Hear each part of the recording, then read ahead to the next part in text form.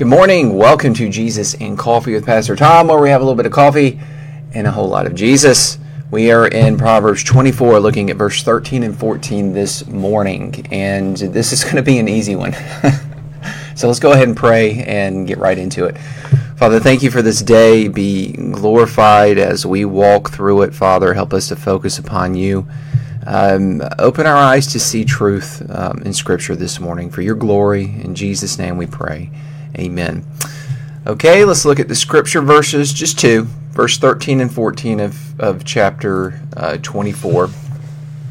We get an image. We get a picture painted for us.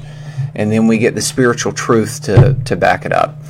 Parables and object lessons are used all throughout Scripture, and some of the best teachers in the writing of Scripture use them. Solomon, being a very wise man, he was very good at doing that. And of course, Jesus was the ultimate parable object lesson teacher of all.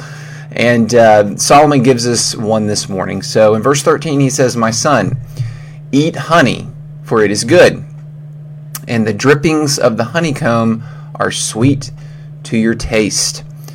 Know that wisdom is such to your soul.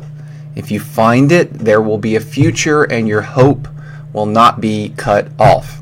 So right off the bat, we see very clearly that he is comparing the experience of eating honey and honeycomb to the experience that your soul gets as you gain wisdom. So to gain wisdom is the spiritual version of eating honey and honeycomb. Okay, and that's the description he's giving, and it makes a lot of sense, and it fits well. Now, honey in that day and time, that was probably the sweetest substance known to mankind. I'm sure someone somewhere on the earth had sugar cane and probably used that, but honey was well known around the world and was used quite often and a part of the diets of many people in this demographic in this day and time. And it was a precious commodity as well. It was something that you couldn't just take advantage of because honey takes time to be made. And I tell you right now, as someone who grew up with parents that had bees, and we had a bee farm, and it was a busy time in the summer, spring and summer with bees. But I'm telling you right now, nothing, absolutely no honey at any point in time compares to when you first uncap the honeycomb and you taste it. Being able to just uncap it right there, run your finger across the comb, and taste it right then and there is the freshest it will ever be. And no honey you ever buy in the store, get from anyone, anywhere, will compare to that moment in time when you can taste it right from the honeycomb. And that's the description I get as I read this passage here. So there's something else that's important here.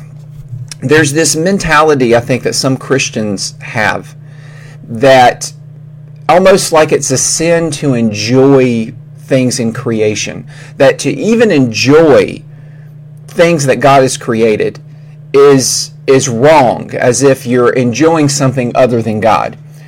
And we need to have a proper understanding of the two greatest commandments and have a proper understanding of what it really means to put God first and prioritize Him and value Him above all things, because the greatest commandment is to love God with all your heart, soul, mind, and strength, right? That does not mean that you cannot enjoy and love other things as part of God's creation. Part of loving God with all your heart, soul, mind, and strength is to enjoy the creation that He has given you the way He intended it to be enjoyed.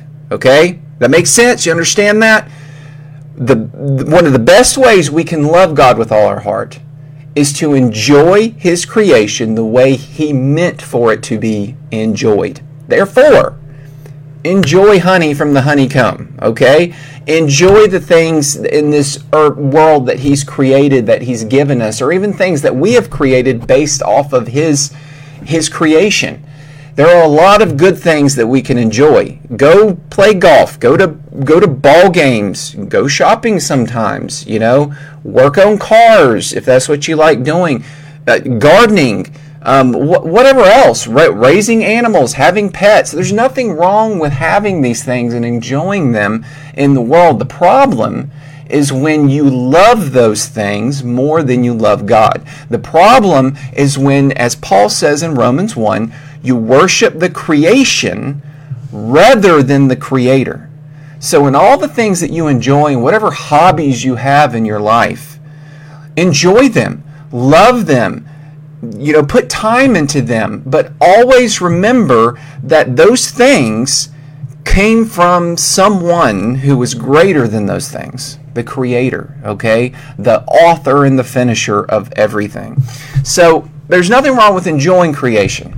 Just don't put it before God. Now, verse 14, know that wisdom is like honeycomb to your soul. So seek after wisdom. When you gain wisdom, and as you see God working in your life, and you're gaining knowledge, and you're learning how to communicate well and socialize in the world and get along with others and be like Jesus, okay? Loving God and loving others, it is sweet to your soul. It brings peace to your life.